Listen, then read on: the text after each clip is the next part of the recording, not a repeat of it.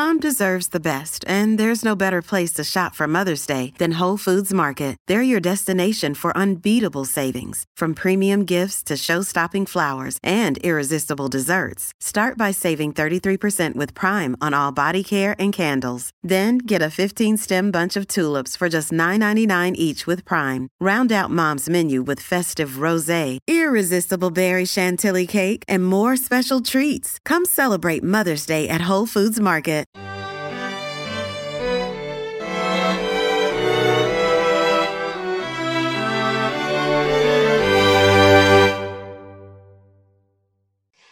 Hello, Hallmarkies. Welcome to the Hallmarkies podcast. This segment of Deliver Me a Podcast, especially for you Postables, brought to you by the Postables team of the Hallmarkies podcast.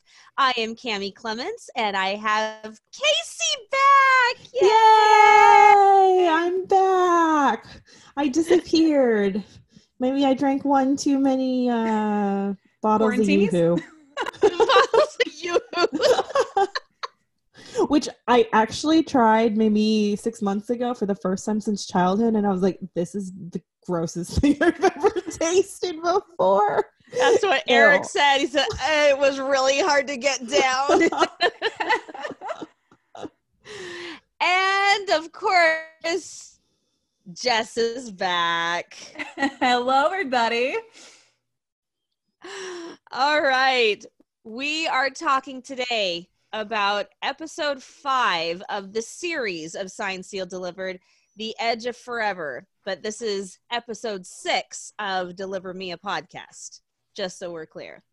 But before we start, we're having an owl party. So all 3 of us have stuffed owls. Casey and me, thanks to our daughters. But that's right.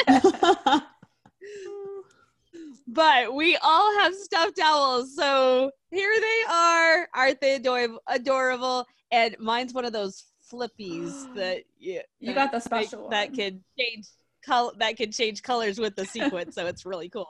Jess, I think I have the pink version of yours. I think so too. They look very similar. Yeah. Almost. Is yours like the Beanie Baby ones? Yeah, mine's the Beanie Baby Yeah, one. mine too. Okay, yeah. so yeah, we do. We have the same one, just different colors. Yeah. And Jess, hold up your necklace. Okay, hang on. Yeah. I got mine. Jess and I have our Shane necklaces. So if you were listening last week, I couldn't find mine, but I found it. It's back. It has been recovered. Woohoo!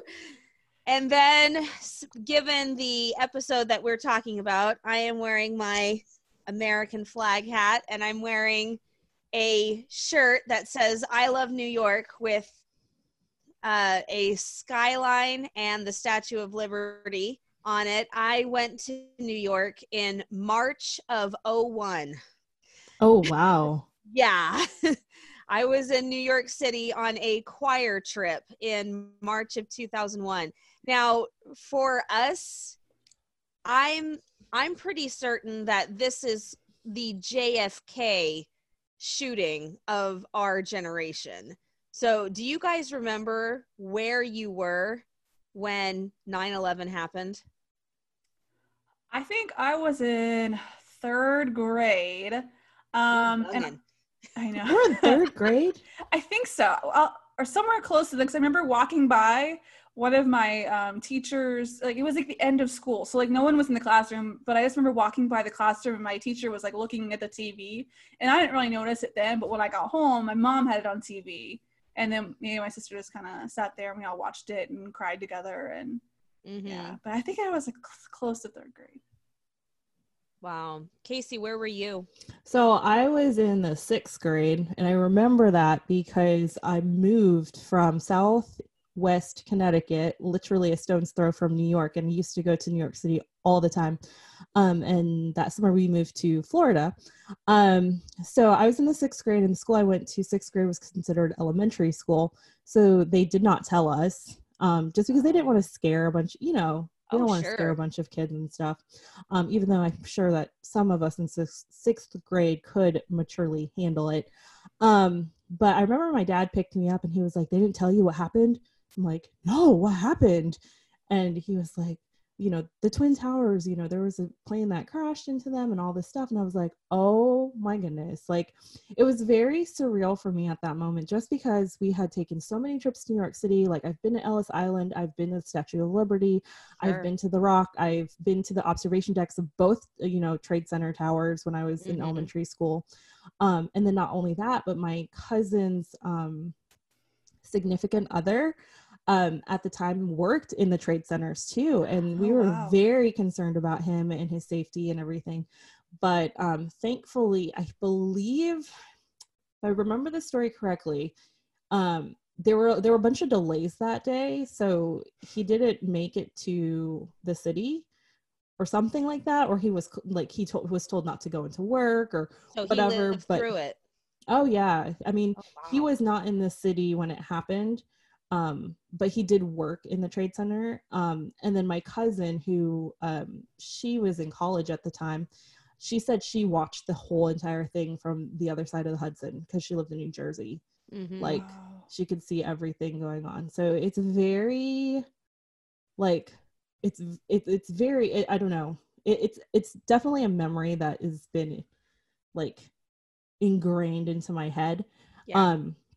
And then there had been several times, like, we'd been back to Connecticut to visit, friends and family since 2001. And every year, like, that we'd go, my parents are like, do we want to go to the Trade Center Memorial? And I'm like, no, absolutely not. Just because it's so, I don't know, it's just so sad, especially like having memories there as a kid. But I did go back with my husband, I think 2014. And it's a beautiful area, what they've done with it and everything. And it's very eerie, just going down into like ground zero. Yeah, I bet. So I was like, okay, I'm looking at everything. I didn't take any pictures out of respect, but I was like, I'm looking at everything, but I want to get the heck out of here because it's just so sad. Yeah. But yeah, that's my long-winded version of my 9/11 story.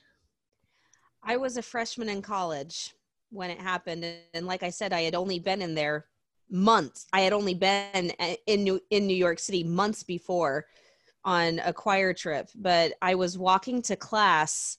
Well, I was walking to breakfast actually, because I lived in non-cooking apartments. And there was this huge group of people looking at the TV outside the cafeteria. And I just went, what the heck? And so I go in and I look, and I said to somebody sitting there, I said, what happened? And she just kind of absentmindedly said, a plane hit the Twin Towers. And because her eyes were just glued to the TV. And I said, what? Everything at the moment that I was there was at a complete standstill. So I had no idea what was going on. I didn't see anything happen. I wasn't getting any details from anybody around. I looked at my watch and I'm going to be late for class if I don't go and eat now. So I went and ate and went to class and went on my merry way. And we didn't have a TV in our apartments. We just had a little TV VCR combo thing that could play videos, but we didn't have any kind of TV service. So I had no idea what had happened, really. I finally got some kind of idea, and hearing about it in the weeks that followed, but I never saw any news coverage. I never saw anything. And then my sophomore year of college, I got cast in a play about 9/11. It was called A Hole in the Sky. And I got cast as the mom of somebody who was trapped in the North Tower, and he calls and says goodbye. And at one point he tells me, turn on the TV. And I was really, really struggling with this part because I had never seen any coverage. And so I went up and I talked to my director afterwards and I said, John, I'm really, really struggling with this. Can you help me out? And he hands me this big, huge stack of about 7 videotapes and says, here you go. And I went, okay. So I took this big, huge stack of videotapes home and I watched it all happen. And I experienced all of the emotions that I should have experienced the year before, because I was watching it unfold for the first time. And so needless to say, it really helped my performance. Yeah. And it's funny because my first thought was, didn't you just try to Google it? But I'm like, that's 2001. Yeah, 2001. 2001, 2002. That is not the era of now. Google. I didn't even own a cell phone. I didn't even own a cell phone in 2001. So, it just, it was crazy. It was absolutely crazy. So 9/11 has come to mean a whole lot to me because of that very fact. So when I saw that this episode dealt with 9/11, I immediately started to bawl. I just went, one of those really shocked reactions. And the way, once again, Martha's writing, the way that she wrote it, had no idea. He's flying to Los Angeles a day early. That's all it said. So never suspected for a moment that it was 9/11. Okay, so let's dive into the episode. So let's talk about the very, very, very, very awkward encounter between Oliver and Shane. And then we see Rita on skates and she's all bubbly and excited, and then all of a sudden realizes that something's wrong. And then Oliver says that they were forced to cancel. And Shane says, not how I remembered it, but it was unexpected though. It just stalks off. I went, ooh, a woman scorned. So, and then I don't know what's funnier, that moment or, oh, how'd it go with the Broncos? And of course, Oliver, I mean, even though he is not up on pop culture or athletics or anything, he still has enough knowledge to say the Broncos are a football team, Norman. They haven't played since February. Just like, man, for a man who's so out of touch with modern life, I'm kind of surprised he knew that. Because I have no idea when any football teams are playing. So what do you guys think about that whole, and Rita doing don't say anything? I really like the opening scene. Well, it's obviously not pleasant for them, but I really like when Shane gets sassy. I just think it's really funny. That's a really, really good not acronym. That's a really good adjective for her. Yeah. It's a really I love good sassy Shane. So yeah, I love that beginning part. She's like, but it was unexpected. So this time I noticed Norman and Rita's just like their connection. Because like in the very beginning, they were very like, hi. Like, but now, hi, Rita. Yeah, it was really like, oh my goodness, he looked at me. But now it's like they're building a stronger relationship where, they've got this communication, they're starting to get it down, and it's kind of fun to see, because we know That's how a good Rita point, and Norman ends. Mm-hmm. But I remember watching it the first time. I didn't really catch it that time. I was more paying attention to the letter story. Shane and Oliver they're very prominent. But this time with Rita going like, don't say anything. They're starting to really jive, these two. So yeah, and Norman, on that same point, Norman is a little less clueless because he senses it or reads Rita and quickly switches to how are the Broncos, and he actually kind of isn't as clueless as we've seen him. He's still not quite there, but and at least he said the Broncos and not like the 49ers or the Chicago Bulls that have nothing to do with Denver. At least it was the right local. team. It was local. And I don't think that Norman is ever going to catch up with, mainstream society, but that's okay. That's why we love him. And I love how he was like, yeah, I'm not athletic. And I'm like, you don't have to be athletic to know that the Broncos didn't play or hasn't played. Case in point, Oliver. Yeah. I would not call Oliver athletic at all. We dive into the storyline and we have a lost box. It's so sad because the box is perfectly intact. The one thing that is wrong with the box is that instead of being written on it, the address was taped to a label. It was printed on a label, and then the label was taped or glued to the box. So that's why it went missing. And I don't know, just because it's ashes that makes it really serious to me, just I just think, how do ashes get lost in the mail? And it's because it had an official printing label instead of being written on the box. So. Also, are you even allowed to mail ashes in the mail? Like, is that even, like, there's got to be some kind of law against mailing human remains.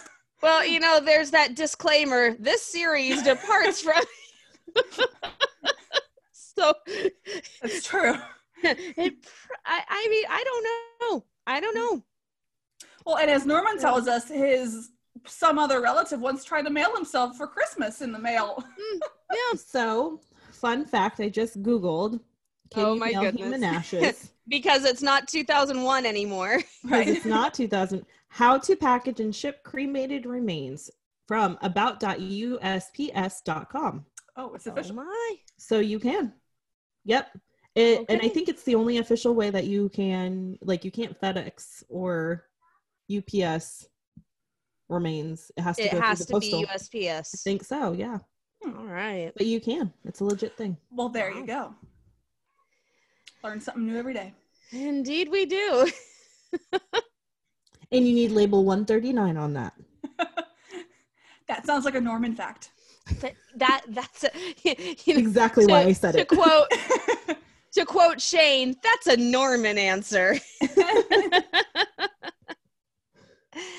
And it's also in this same scene that we hear for the first time about Rita entering the Miss Special Delivery contest, and that goes on into the movies. Mm-hmm. So yeah, so this is the start of, I hate to do this, but this is the start of something new. Hey, we do High School Musical on the Hallmarkies podcast too. That is true. Mm-hmm. Shout out to Ann. There you go. So, but yeah, this is a storyline that stretches forever in the postable world. So this is the very start. It's the first time that we hear anything about it. And so then that begins the whole big sister thing of Shane trying to help Rita out, trying to mentor her, and going through that very, very, very long list of talent ideas to try to help this poor sweet girl out who apparently has no talent whatsoever. Okay, but did she say somewhere play the guitar? Because I swear she did, and Rita said no. Or was that skipped over somehow? I don't remember. I'm not sure. Yeah, I don't remember either. I don't remember either. All right, so sisters come in and Oh, yeah. It got cold in the mailbox grill. It sure did. And what made me giggle about that whole scene is when Oliver was talking about the sisters and having contacted them, and he said that the one sister had used much more colorful language. Yeah. I was like, okay, this isn't one of my trivia questions, but I'm gonna just say it here in the middle. Okay, which sister? Which sister was the one with the colorful language? I think Caitlin. Vanessa. It was Vanessa. Yeah. oh, Yeah. Yeah, Vanessa was the one with the colorful language.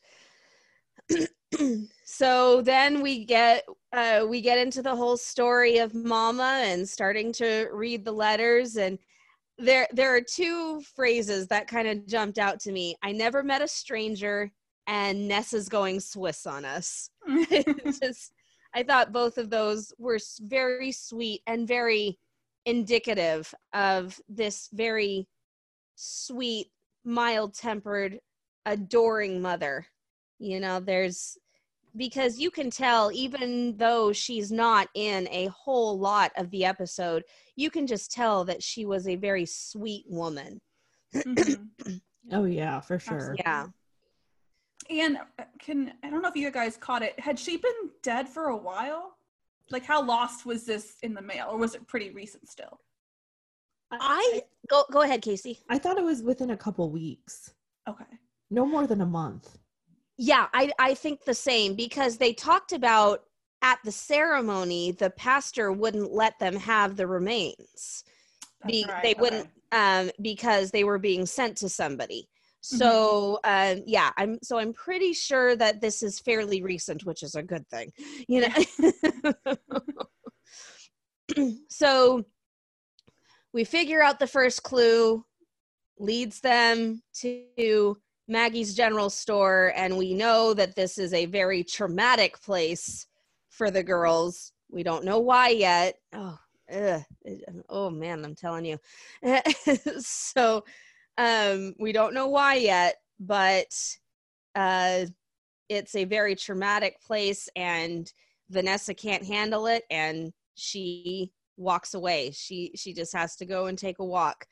Caitlin goes to find her, and then we have the icy winds blow in again. Only this time it's between Oliver and Shane. Okay, so Casey, you're a married woman. Sure am. Yes, you are. Yes, thanks for flashing your bling. So, but if you and your husband had separated and it had been over a year, do you think that you would be as angry as Oliver if someone was trying to tell you about your spouse just starting a whole new life? I mean, as me, myself, I would already know that information. So that's yesterday's news. Very true. Very true. As Oliver, however, if I were Oliver in his shoes, I feel like he had a right to be upset just for the sheer fact of he didn't ask, and it really truly isn't anybody else's business. And not only that, it's not just your coworker, it's like your employee. So there are like several like levels of like privacy, I feel like, that Shane had violated. So I understand it from his perspective. It's so complicated too, because it's like, dude, your wife has not contacted you for 2 years. Like, you've either got to go out and find her yourself, or someone's going to tell you, and somebody did. So like, it's such a complicated situation in so many ways. Yeah. And I think too, like for Oliver, obviously she violated his privacy and he would be upset about that. But I think a big part of it too was her telling him that is forcing him to kind of let go of his denial and face the facts. And that leads to him feeling that sense of failure and guilt. And so she's kind of bringing all that into it too. All those deep, complex emotions of like, well, if it's over, then I failed and I should have done this. And I think some of it's that as well as the fact that she, violated his privacy. Because I think he's also come to expect that from her. Is she's the one who digs into everything. Yeah. And I kind of have to wonder if it were a different situation, if they had danced together, would he have gotten that angry? And I don't think he would have. I think like he kind of also overreacted in a way just because he knew that they were not in sync. Like she was obviously super angry with him for some reason that he wasn't going to address, and he was going to kind of shove it under the rug as we had seen up until this point. Like he was never addressing her and how she felt about him, like bailing out on her. Right. But you can tell deep down it really does bother him that she's upset with him. So for her to dig into his private life or whatever, it's almost kind of like revenge. Like, well, you didn't dance with me, so I'm gonna go tell you that your wife's not coming back. Like it's almost right.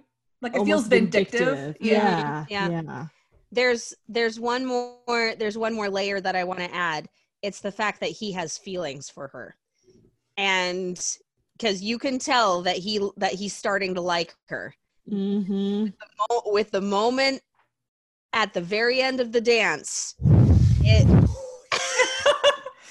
whoa, Casey.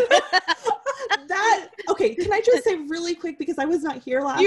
You weren't here for that. Yes. I was not here last week. 2 seconds. I just want to say the first time I watched that, it was very innocent, and then all of a sudden it got so hot in there. I was like, whoa, he's married. This somehow feels so wrong. Like hyperventilating, like. And then when he stopped dancing, and I was like, good for you. Way to stick to your guns. And then I was also like, but then I was like, my morals say he's married, which means he cannot be dancing with her like that. Very conflicting. It's very conflicting. And we're all conflicted, including Oliver. Very conflicted. It's because they are the protagonists and we want them to work out, so we don't want a pesky wife in the way. But I think that's a big thing. He's hiding behind his wife to shield the feelings that he has for her. I'm a married man and appearances can be deceiving, blah, blah, blah. And I know. I just wanted to throw something at him when he said that about appearances. I'm like, oh, please, that is not what this is about.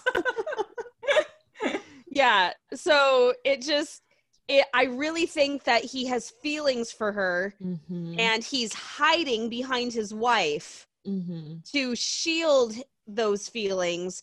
And so that makes him extra angry. Yeah. That she is the one telling him that his wife is probably gone for good. Yeah, that's really true. Because if you think about it, boils him over.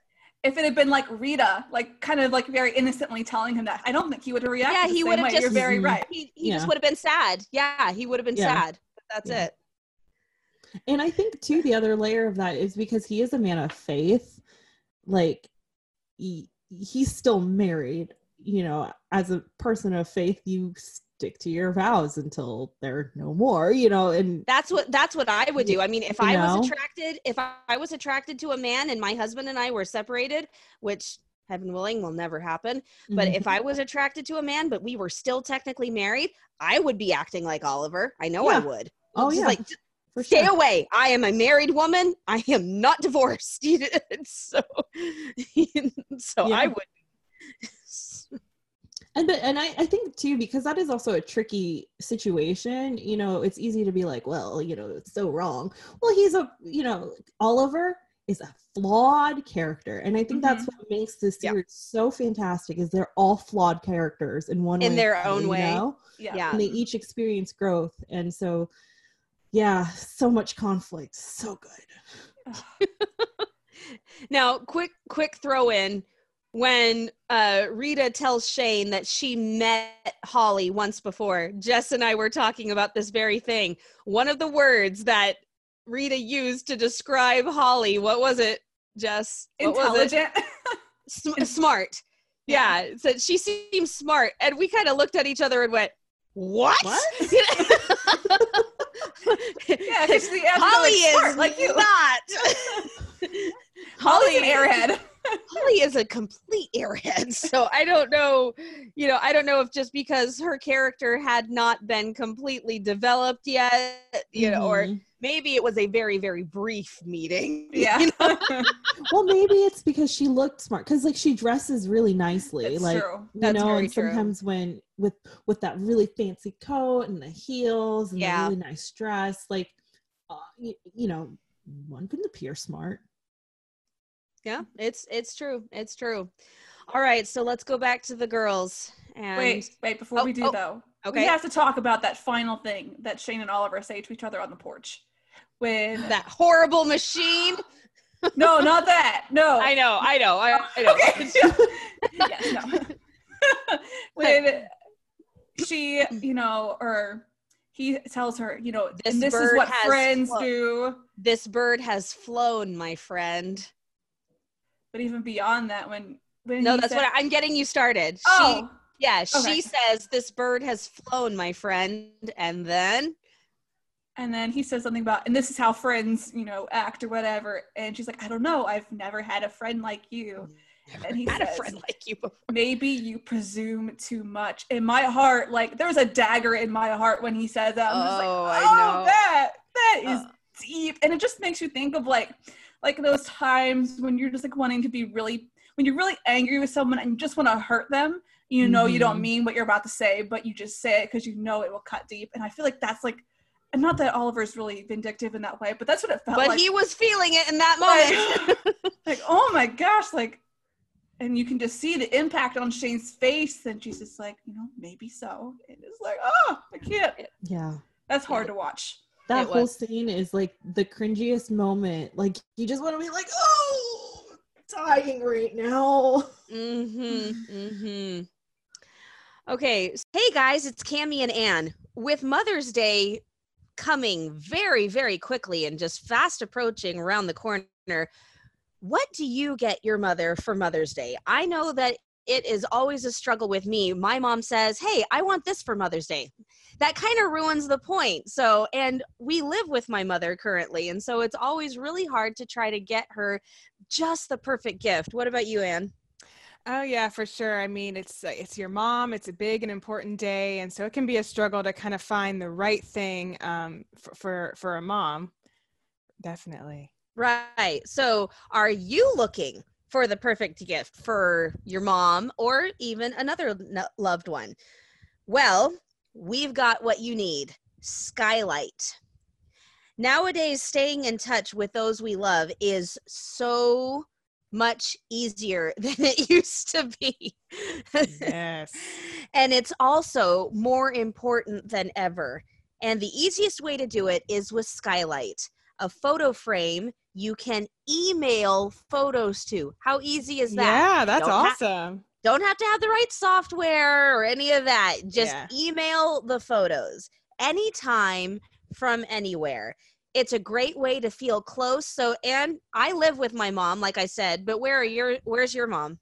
I live in Nashville, but my parents are in Atlanta, Georgia. So they're not with me. So it would be really easy for me to just email some photos, to the Skylight frame. I send it to my mom, and then she could see, what we have going on and be surprised when it comes on the screen there. Yeah. And the other thing is multiple people, because it's an email address, multiple people can send to this. You don't have to invite people to a group, which is always so annoying. And it sets up effortlessly, listen to this, in under 60 seconds. Wow. And then sending it is effortless. Like we said, everyone in your family can just email photos to Mom's Skylight and they'll pop up in her home in seconds. You can preload it with your favorite photos too. And then you can also have the emails. So now, as a special holiday offer, so if you are looking for just that right gift for mom, you can get $10 off your purchase of a skylight frame when you go to skylightframe.com/Hallmark and enter code Hallmark. That's right, $10 off your purchase of a skylight frame, which is not a small amount of money. Just go to skylightframe.com/Hallmark and enter code Hallmark. SKYLIGHTFRAME.com/Hallmark. So give a mom a gift she'll enjoy, and enjoy your. So one question for you guys: what do you think about Carrie, the mother? What do you think about Carrie's choice to go to someone that she has not seen in 13 years? She only met that one time, and basically saying, I'm going to entrust my remains to you after I die, which is big. You know, that's pretty heavy to put on someone that you spoke to and got to know for one day and then never saw them again. And 13 years go by and you come back, and whoa, you know, and then to take the girls on the treasure hunt. What do you guys think about that? Jess, let's start with you. I think it's very interesting. I can't say I think anyone actually do anything like that. It's pretty extreme. And especially in having this scavenger hunt, you know, she's hoping at this point that they'll actually be able to figure it out. I mean, the ending ones are easier, but like the first one with Katie's Creek and the 47 and whatever the interstates were, like, and the fun, what was it, 79 and 72? Is that what it was? I can't remember exactly, but like, and with the fondue, like some of those are fairly obscure references, and if they were as separated as they were, like, I don't know if I would remember some random inside joke with my family, you know, from when I was 10. So right. I think she's banking a lot on the fact that they're going to figure this out, because Maggie's pretty clear, like, no, we got to follow these rules. You got to solve these riddles. And it's a risk, really. It's a huge risk. Yeah. What about you, Casey? Huge risk. I mean, first of all, is Maggie even going to still be there? Is she going to be as helpful as she was the first time? Well, she went and talked to her about it. Well, no, so. I mean, like, before talking to her, like, when she's going back, like, 13 years later. Yeah, okay, yeah. You know, and then also, like, is it actually going to work? There's a lot at stake, you know? Mm-hmm. My biggest thing, I think, would be how desperate must she have felt to turn to Maggie. And the other thing I think is that was the day that it all started.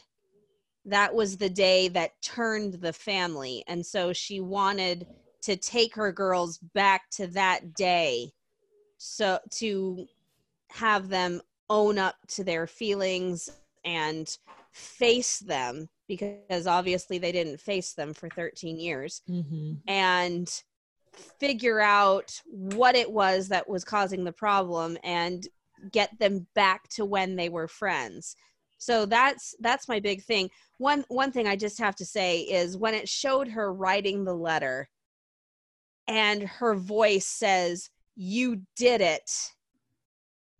I mean, can you just imagine? Because we, as the audience, we know they did it now. But that mother died not knowing if they were actually going to reconcile. And can you just imagine how much the tears must have been draining out of her eyes when she said, "You did it"?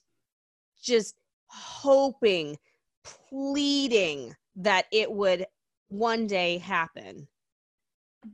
Yeah. Yeah, I cannot even imagine. It's funny because my girls came over and started watching a little bit with me, and I told them, don't you two ever do this.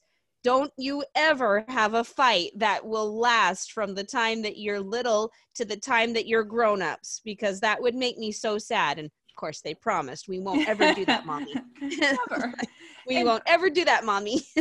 What is your guys' opinion on that? Like the fact that they haven't spoken in 13 years, because I mean, I understand it's a really big thing to happen, but so I can really relate to the family dynamic because I only have one sister. We're only 15 months apart. We were very, very close as kids.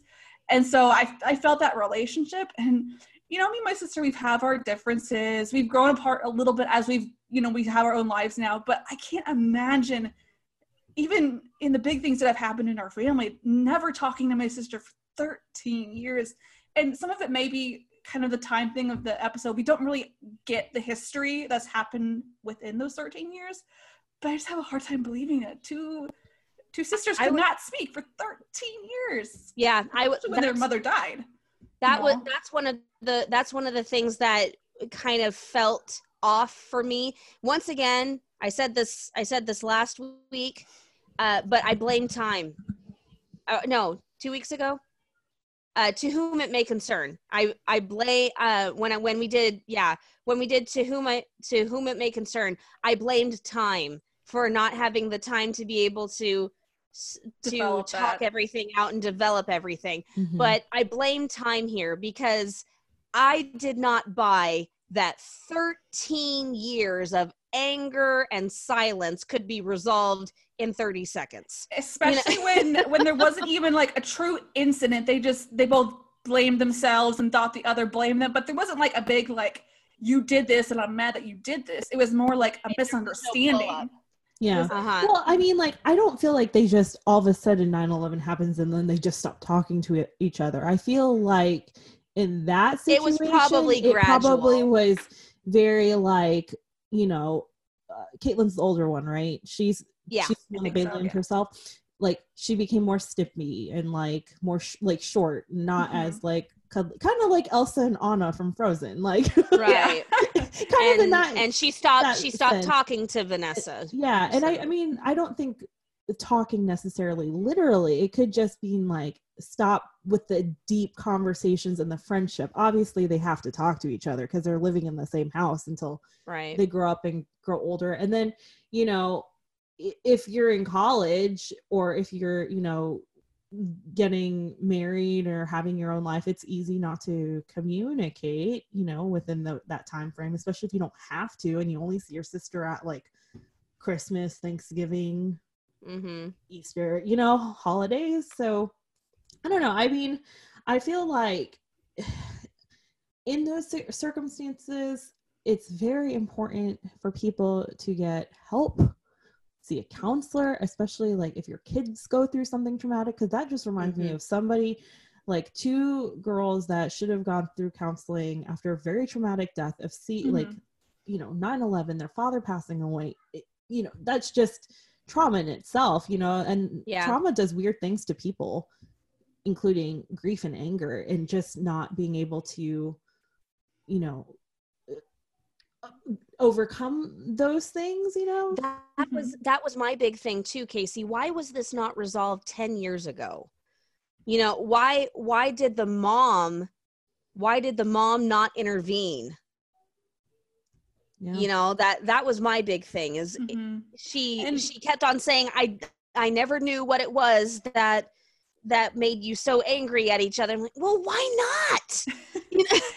I mean, she's as sweet as she is, though, and I'm sure she could have tried, but it's just like she doesn't know how, you know. Like for me, possible. I'm a very forceful person who I'm like, I'm going to like bonk your heads together till you guys until you talk. Out. Like you will talk, you will get along, and we will figure this out. But there are people who are not like that. They don't like conflict. They're very like, I don't like conflict either, but I'd rather have peace, you know. But like very Amen. You know, Amen. Calm and sweet and just like, well, honey, like, why don't you talk to your sister? I mean, don't you think it's been too long? It just very, I don't know. The mom really reminds me of somebody who's very much like that. Very not passive in a negative way, but just sweet and kind and very meek. Yeah. Very meek. Yeah. I don't know. I just have a very hard time understanding why she would let so much time go by without trying to help them get it resolved, or maybe she Mhm. did try. And that's one of the things that we Yeah. didn't get to see. Yeah. That, Like you so said, once it's again, I blame time. I blame Yeah. time. I think if we had just a couple of flashbacks of a little more of that story, it would pull it together a little more. But It would have like you filled said, it in. we just Yeah. didn't have it was an episode versus a movie, so we didn't really have Yeah. that wiggle room Right. to put it in. And to be honest with you, if the mom is as, quiet and meek and, as we assume she is based on the very few scenes we've seen, and we know that, Caitlin has a mouth and Vanessa has the mouth and Caitlin's very like direct Uptight. or whatever, uptight, they probably just talked over their mom. They probably literally walked over her. And It's possible. I mean, Literally walked over her. literally. They literally walked on her. Is that Yes. All over her spirit. Stop. Okay, there you go. So the sisters finally, and you know what? It's really sad. It's very sad that so much time passed that with them thinking that the other blamed them. And so it's very sad that so much time passed, but it's also very sweet that they both blamed themselves, because that's why they thought the other was mad, is because they blamed themselves. He said, Caitlin said, "This is my fault because I called Daddy. I wanted him to come home for your birthday so that you would stop crying, and you missed him and I missed him." And Vanessa said, "You've always blamed me for Dad," because she was blaming herself. So it's very, very sad, very sweet sentiment right there. Right. They both projected their own guilt onto the other person. Yeah. So we finally get it resolved. They go to that beautiful, beautiful view, which is just so breathtaking. And they ask Oliver to recite, thanks to Shane's suggestion. Oh, and also I forgot to mention this. They ask Shane, they passed the letter from Mama to Shane and ask her to read it out loud. And I thought that was an interesting choice. Because, you have to divide up the lines as actors, but I'm trying to think inside the characters' minds. What was the choice there? Why would they pass the letter to Shane to read? My thought was that, number one, she's a neutral party, and number two, she's a woman. And so it would be almost like hearing their mom's voice. Yeah, as I'm thinking about it, if each one of them did not want to read it, it makes more sense to me though that they would have Maggie read it. That's Maggie's what I thought too, story. but maybe Maggie's too emotionally involved. Maybe. What do you think, Casey? I don't know. I didn't really think too much about that part. I mean, I thought they just looked at the closest person to him and was like, here you go. We don't want to read this, you read it. Yeah. Well, but so whatever the reason is, it worked. It totally worked. It just, that was one thing that I was wondering about the reasoning. So then at Shane's suggestion, they asked Oliver to recite something because he is a master of recitation and he is a man of faith. I didn't write down the whole thing, but there were two phrases that caught my eye. When hope within me dies. And he starts crying right there because his hope for his wife is dying. He's very slowly, it's ebbing away. His hope that she will come back is ebbing away, especially with the revelation that she has bought a 3-year lease on an apartment in Paris. So when hope within me dies, and then his eye is on the sparrow, and I know he watches me. It kind of goes back to when he was looking at the mountain sparrow, and he was kind of miffed with Shane for missing it, but he saw the beauty, and it started that whole conversation. But I think that you know, at least Oliver has made peace with that conversation. Mm-hmm. And that was kind of his way of resolving it, was saying his eye is on the sparrow and I know he watches me. Mm-hmm. And as you were saying that, I was just thinking too, it really goes back to Martha and how amazing she is at connecting the dots and pulling things interweaving together. Because awesome. Like you said, there's the psalm he reads that talks about hope and the sparrow, which goes back to his and Shane's conversation about hope and the mountain sparrow, which ties into the Emily Dickinson quote that he recites of hope is the thing with feathers. So we have hope and birds. And we got like 3 instances of hope boom, and boom, birds. boom. And it's like, it just ties together so beautifully to his story and their story. And it's just like, Martha, I want your brain, like just put it in there because I want to think like this, you know? It's crazy. Yeah. Okay, so let's once again, this is a bit of a sadder episode, so let's end with some levity. All right, I've got my trivia. Yay. I'm ready. All right, got this. I was paying attention this time. Yeah, sure you were. Thanks for the faith, Cammie. I'll show you. I said I was a woman of faith. I never said anything about faith in you. Dagger in the heart. Dagger. You're just like Oliver. All right. Anyway. Caitlin's necklace is in the shape of a heart. You were paying attention, were you, Jess? No, I didn't think it was a shape. It's like something kind of like abstract. It was like, I don't know. I'm going to stop talking. It was a rose. Oh. Her necklace was in the shape of a rose. Never would have gotten that.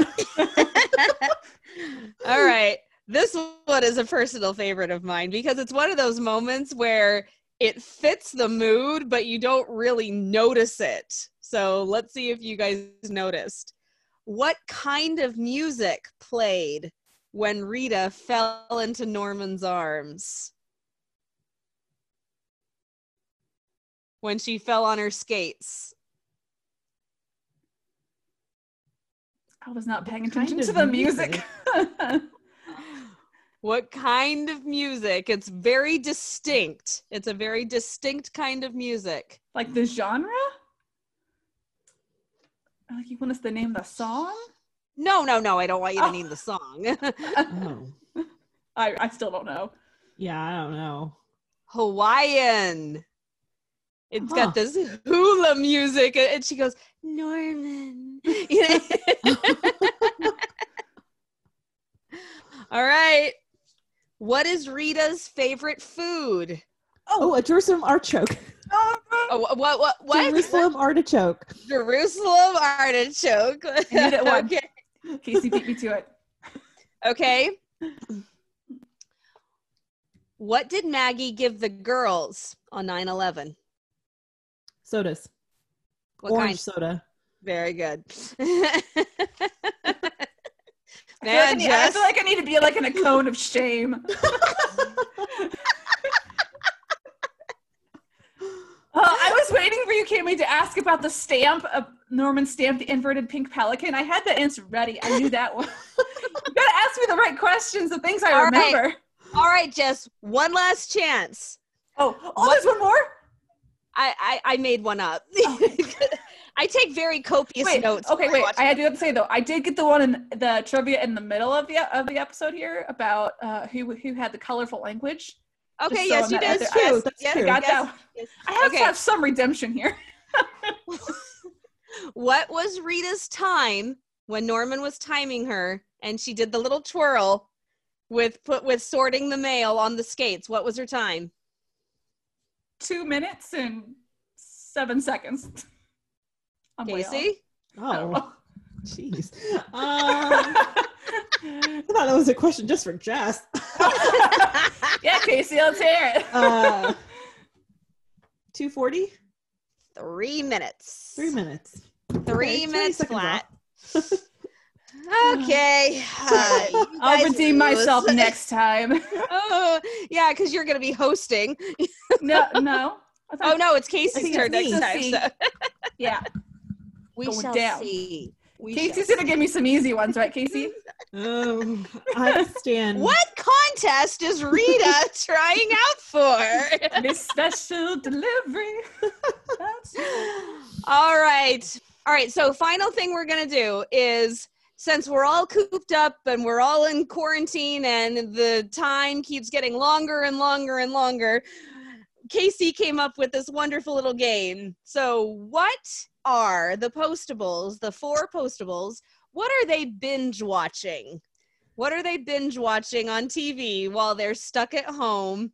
And Oliver's read all of his books. He has to watch television because I don't know that Oliver has a television, but let's pretend that he does, and he has to because he's read everything in his home and he's tired of them all. So, what are the 4 postables binge watching? All right, Casey. Okay. Oh, we're actually answering. Yeah, we're answering. That's why we're playing the game. I don't have any answers prepared. So I'm trying to remember what I said. So, Yeah. So I put that I think that Norman is binge watching Ghostbusters and the Discovery Channel. Oh no, Mythbusters. Sorry, not Ghostbusters. Mythbusters. Oh my goodness. I don't know. I think Ghostbusters is a good answer too. Oh man. Okay. I think that Norman is binge watching Mythbusters and the Discovery Channel. That's where he gets all his fun facts from. Okay. I think that Shane is a primetime kind of gal watching NCIS and 24 and binge watching through all of those to get like her very mystery mind filled.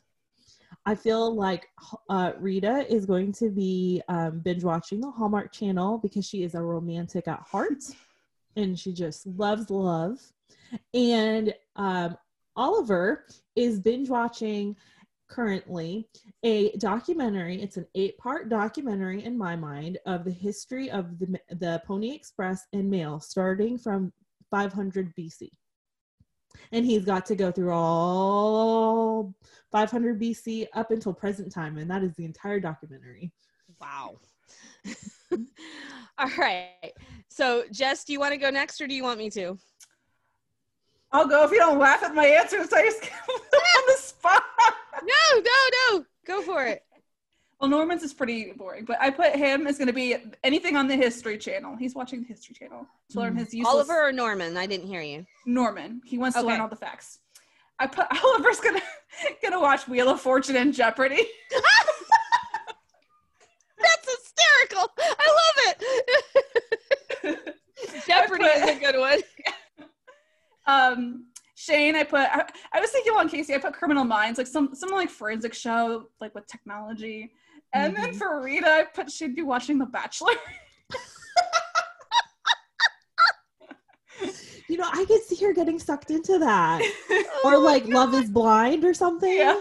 Oh my god. She would totally be like, no, innocent Rita, The Bachelor, come on. It's like the train wreck. She's just sucked into the train wreck. Like, okay. Hey, a lot of women like it. I don't know. I'm not one of them. I'm with Shane. I'm watching Criminal Minds. Okay, so I said that Oliver is watching the complete works of Shakespeare. He's watching all of the old British 1980s stage recordings of Shakespeare plays, and Casey said on Twitter that, and he's critiquing them all. You know? Totally true. Critiquing them all so obnoxiously that Shane is just like, okay, seriously, you do realize this is a video recording, right? They would be having witty banter. And Rita, I said that she was watching all the National Geographic episodes on owls. Oh. Yes, she I would like be that. watching all the National Geographic episodes involving owls, and Norman would be watching the documentaries of stamps, all the different kinds of stamps. I honestly don't remember what I said about Shane, so I'm going to make one up. Shane is binge watching Virgin River. Okay. See that? Yeah. You can see Shane doing that, right? Mhm. Yeah. If she's desperate. Oh, no. It was I remember now. It was creating software. It was how to create new software. I don't know if those even exist. But so if she's not watching something about how to create new software, then she's binge watching Virgin River.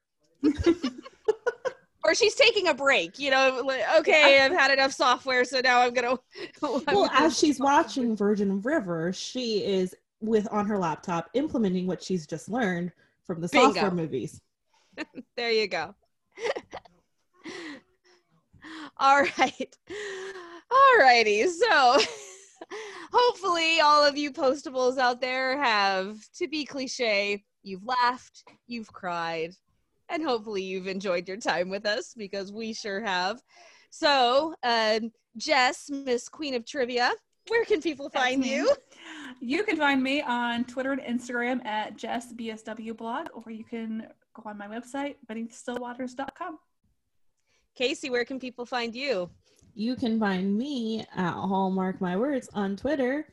And we do have a Twitter for the podcast as well. And it is Deliver Me a Pod. Deliver Me a Podcast was too long because Instagram is, or not Instagram, Twitter is ridiculous. So it's Deliver Me a Pod, but it's still cute. Well, I was going to get to that, but never mind. Sorry. I'm so proud of it.